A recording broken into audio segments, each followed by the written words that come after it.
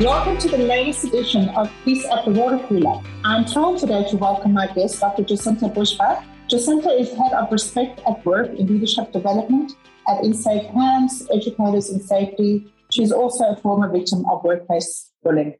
Welcome, Jacinta. Lovely to have you on my show. Thank you, Saran. Pleasure to be here. Okay, so you have a really very interesting and diverse background.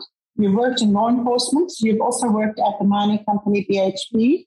Recently, you were in the news when it was reported that you were bullied at BHP. You've also experienced bullying while you were in the police force. What was that like for you? What was that experience like? Well, at the time, it was obviously very traumatic because I guess across both of those very different industries, there was a commonality. And the commonality was that I was the target from senior managers within those industries. So I've been a target of those behaviours, but I've also been a bystander as well. I have witnessed some of these behaviours, and I've been support for some male colleagues with whom I work with in both of those industries. And I've got to say that that back in those times and even recently, the obligation to report is there on all of us as per codes of conduct. But when you have the courage to speak up and call the behaviour out, it can be quite, I guess, it's a disincentive in some cases because you're putting trust and faith in a system and a process to address those concerns. And it's disappointing that the systems and the structures really just aren't there to support people who do come forward and report these kinds of behaviours. So I guess it's disempowering, I guess, is what I'm trying to look for, a disempowering process. And I just felt that those instances that I went through personally, I felt I was re-victimised. And it wasn't certainly a process in which I would endorse back then anyway. So, but I do believe that there are some good developments in that area in taking a person-centric approach, which is what I needed in those industries. And I think it's certainly rising to the occasion as we speak. And what do you actually mean, Jacinta, by a person-centric approach? What is that? Yeah, so a person-centered approach, so it's not so much about the process, just taking your complaint and running with it. Because I think as a target of behaviours and as a witness or a bystander, you want to see that the person that's impacted, and there can be quite a few bystanders, witnesses, as I said, and targets, you really do want to have some kind of control over what happens. Where in my experiences and others, once they report these incidences, it's actually out of their control. That's why it becomes so disempowering. It might just mean that the person just wants to have a mediation or have some kind of resolution to repair relationships, to call the behaviour out and move forward.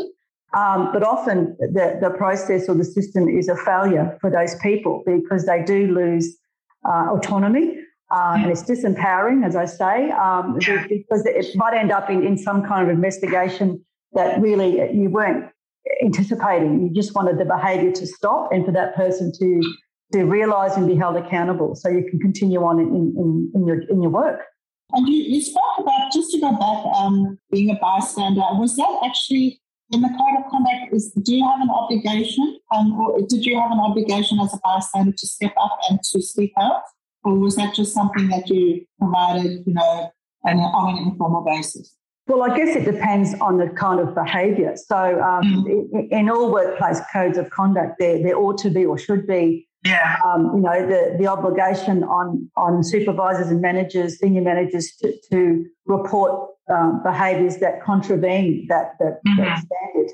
So obviously there's varying degrees of bullying and sexual harassment and that kind of thing, but there certainly are situations in category A, I'll call them, situations in which we are obliged, whether you're a manager or not, to report these behaviours so that they can be called out and people can move on. If they're not called out, well, obviously that's just letting the situation worsen and the perpetrator gets away with it. So I guess in terms of a person-centred approach, yes, we need to respect the wishes of the target. But also, it also needs to conform with sanctions as well, because we can't afford in today's workplace to have these behaviours continue to flourish. And as we've seen in the media very recently, in the last couple of weeks, months even, that a lot of industries are being called out for their behaviours towards each other. And I think we're at a real turning point, particularly around sexual harassment and bullying, where they're classed now as health issues. And so there is a positive obligation for employers to eliminate, or reasonable steps to eliminate that. So, yes, it's being basically taken out of the HR bucket, so to speak, and it's now a health and safety issue, because these behaviours are very harmful psychologically and physically to people. Thinking about it, the industries, I mean, it is rife everywhere and people are being called out. I mean, we're living in more socially conscious times. But, I mean, the two industries that you were in, law enforcement and mining, are very male-dominated industries. I mean, do you think a risk factor there? Do you think that contributes to anything, or is that just a coincidence? I think you're right, because if you look at the Respect at Work report, Set the Standard report, the WA FIFO report into sexual harassment and FIFO, they all draw on the drivers and risk factors of sexual harassment and, by extension, bullying. And the drivers of that, or the root causes, just very broadly around, the gender imbalance in those industries. It's the lack of accountability. It's the power imbalance, obviously. And there's a whole heap of risk factors, and that's specific to each site, each station, each particular industry. So certainly the drivers are around the gender imbalance, and of course the power dynamic that goes with that as well. I mean, that must have been quite intimidating for you to actually speak up or to lodge complaints. When I read about what you experienced, it said that you had to put in multiple complaints and it just was ongoing. I mean, is that part of the difficulty, do you think? That they didn't take your complaints seriously? What was it? To this day, I'm actually unsure about that, because as a trained investigator in criminal and workplace, there was just a complete lack of due diligence, of procedural fairness, and that's in both industries. If you're going that's concerning, yeah. It absolutely is, because investigations you have to interview a witness, you have to interview your key eyewitness, the complainant, and to not have that happen or happen in a way that is person-centred, particularly, it really just it's disappointing, because you are entrusting the process to address your concern, that when there's complete oversight of that, it really does need some kind of investigation processes. I mean, that's mind-boggling, actually. So, I mean, you said you felt disappointed with the way that it was handled. So, I mean, did they support you in any way, either of those organisations, when you came to them with your concerns or complaints? In both organisations, I would have to say not really, because in the second instance, I wanted a mediation to call out the behaviour, to restore relationships and to move on with my job. And that's an example of where it was investigated. I say that loosely. And it was out of my control. So that was not person-centred, and that's probably a good case study. That when a person makes a complaint and has the courage to do that around a senior person within the organisation, you have to respect that person's wishes in terms of how they wish to be supported and what sort of process they would like that to take. But as I said, it's quite disempowering to do that. And that was on the back of my the other incident quite some years ago where I did come forward, I made a complaint, and I was victimised the whole way through to the point where, I actually feared for my safety and that of my children. So, and from that, I had to go on a witness protection program. So that's the absolute extent of that situation, which is disappointing. Hence why when people say, is sexual harassment, is bullying such a big issue, and do we need to not be such snowflakes, or we need to get a personality or a sense of humour, or have thickened skin. You're exactly right. It's not about that. It's sustained, repeated behaviours. And, of course, the original behaviour sometimes pales in existence to how you're treated by others in the organisation after you come forward to make the complaint. So it actually re-traumatises the target or bystanders who do support the person.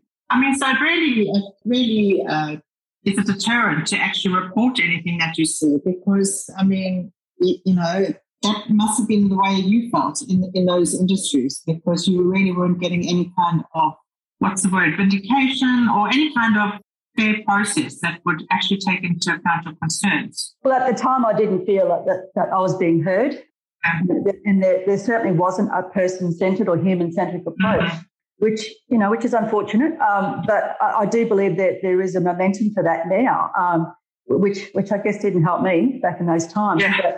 But I guess I've reframed all of that experience and all that negativity and I guess trust in the system to do what I do now. And then that's all about, calling out behaviours. That probably brought you to the point that you are now. Absolutely. So it's all about taking those experiences, and when life gives you lemons, you make lemonade, right? So I've taken those experiences, and I've framed myself in this area of respect at work, which I'm empowered. I don't feel disempowered anymore. I feel empowered because I want to educate people out there in workplaces and managers. So we got to talk more about what you're currently doing. But what would you say to people who are being bullied at work? I mean, I go in, when I conduct workplace investigations, and often from a risk management perspective, I'll give my recommendations that they should get rid of someone or, give them coaching or training or something. And very often that advice is not, it's not acted upon, which can be very frustrating. Like, what advice would you give to leaders to actually step up and make the changes? And secondly, what would you say to someone who's been bullied right now and is there to come forward? Okay, so I'll take the latter first in terms of the person being bullied, the target. First and foremost, your personal safety, psychological safety, physical safety must come first. There's no job that has any purpose in diminishing that in any way. So I guess my advice for targets and bystanders would be don't accept that, don't tolerate it.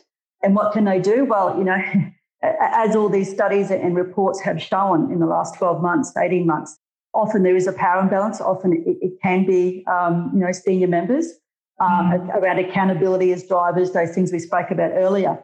If that in your situation or peculiar to your situation is a person, there is a power imbalance, well, obviously you would need to go higher than that person to make that complaint. And, of course, there's a process to follow. But in terms of leaders, in terms of the HR investigators or whoever's charged with investigating, that they really do need to have that person-centred approach, that they need to listen. They need to obviously believe them and take their statements, and that obviously have to have procedural fairness. And that's all playing into restorative engagement principles around being heard, being validated, restoring relationships, and really getting that person back into work, not letting it get to a point where it just escalates beyond anyone's control. And, of course, the target or the victim is often left more traumatised than what they were when they made the original complaint. So that's what we want to avoid. And particularly now that these are health and safety, these are psychosocial hazards, leaders, organisations need to take it very seriously, obviously. They need to not wait for complaints, right? With positive obligations, that they need to be out there trying to eliminate it the best they can. That makes a lot of sense, to be honest. Jacinta, what are you actually doing now? What work are you doing? Yeah, so I guess with those experiences, it's shaped me into the person I am today. Whilst I did suffer a psychological injury from sexual harassment from that previous Queensland Police Service, that's some time ago now, but it has fashioned me into a very strong advocate for these kinds of behaviours. And when I say that, I'm talking about education. I'm talking about being able to identify these behaviours and taking action in the appropriate way and creating a psychologically safe workplace. So hence I'm working with an organisation where we do these kinds of training where with the recent legislative changes under the Sex Discrimination Act and Work Health and Safety in each state, These behaviours are health and safety issues. So, and whereby managers, leaders, they have to eliminate or reasonable steps to eliminate. So I guess we talk about, well, let's identify the behaviours first, and the behaviours have expanded somewhat around sexual harassment, sex-based or gender harassment and bullying. So it's all about being informed of what those behaviours are, because if you can't identify those behaviours, how can you challenge it? So it's very fundamental that we get people to understand what these are behaviours. If they don't quite feel right, it probably often isn't. So how do we identify them? And how do we address them in the workplace? And that's not just through bystanders coming to their aid, but also providing psychological safety for targets and bystanders to come forward to get the issues sorted in a person-centred way. I keep saying that, I know, but it needs to happen because the whole idea is to protect the persons and their witnesses from any retaliation as well. So we go into that, and then that comes into the bystander and the psychological safety piece. Sounds really incredible. So is that face-to-face and online that you offer? Yes. So all of the identifying behaviours is online. It also can be face-to-face. The bystander is a 3 to 4 hour, which is a face-to-face, because we're teaching skills. And same with psychological safety, we're teaching skills as well. How do we empower leaders to get their people to speak up around these issues that are really quite sensitive, because there is a fear. There's a fear of retaliation, and we've seen that in the reports that have been released about people coming forward, not just as targets but also as witnesses. So those two are face-to-face. We've also been working with an AI company too around a psychosocial hazard monitoring app, which is all about having a regular monthly or weekly meeting with your direct reports around how they're feeling, and then that gets downloaded obviously to a central database, and there's a dashboard that shows how the company is improving over time, because it's all metrics, it's all data-driven now. So I think now that these are work health and safety issues, we need to be able to get out there before we get the complaints. So that way we need to obviously monitor how we're progressing with our people, and this is a way that we think we can have a response mechanism. So our education is obviously preventative, but the response can be this type of tool. Yeah. So is that an operation yet? Not quite yet. We're just in the testing phase. We're quite excited about. But so that's all encompassing. It's the prevention and response phases, which is what we're offering. And of course, we are also trained workplace investigators, and a lot of us are former detectives as well. So we have that criminal investigation background as well. That's amazing. One last question. I know you have to rush off. Just in terms of, I'm also a workplace investigator. When would you say it's time for the organisation to call in someone external as opposed to utilising the HR manager or something? Because often it can be seen to be bias or non-independence when the HR person I know who is often trying their best, it's just their hands are tied. So what would you say to that? I agree, Sylvain, with what you just said. In terms of so as I said, the reports that have been released over time particularly around sexual harassment and bullying, it's often been a case where it's been a senior manager. There has been that power imbalance. So I think to remove any bias and to promote the independence of an investigation, that it actually needs to be a person outside the organisation to give an independent account and obviously unbiased recommendations as to what should occur. So I agree with you on that. I think to do otherwise would really cast a bit of a shadow, I think, over the independence, I guess. Yeah.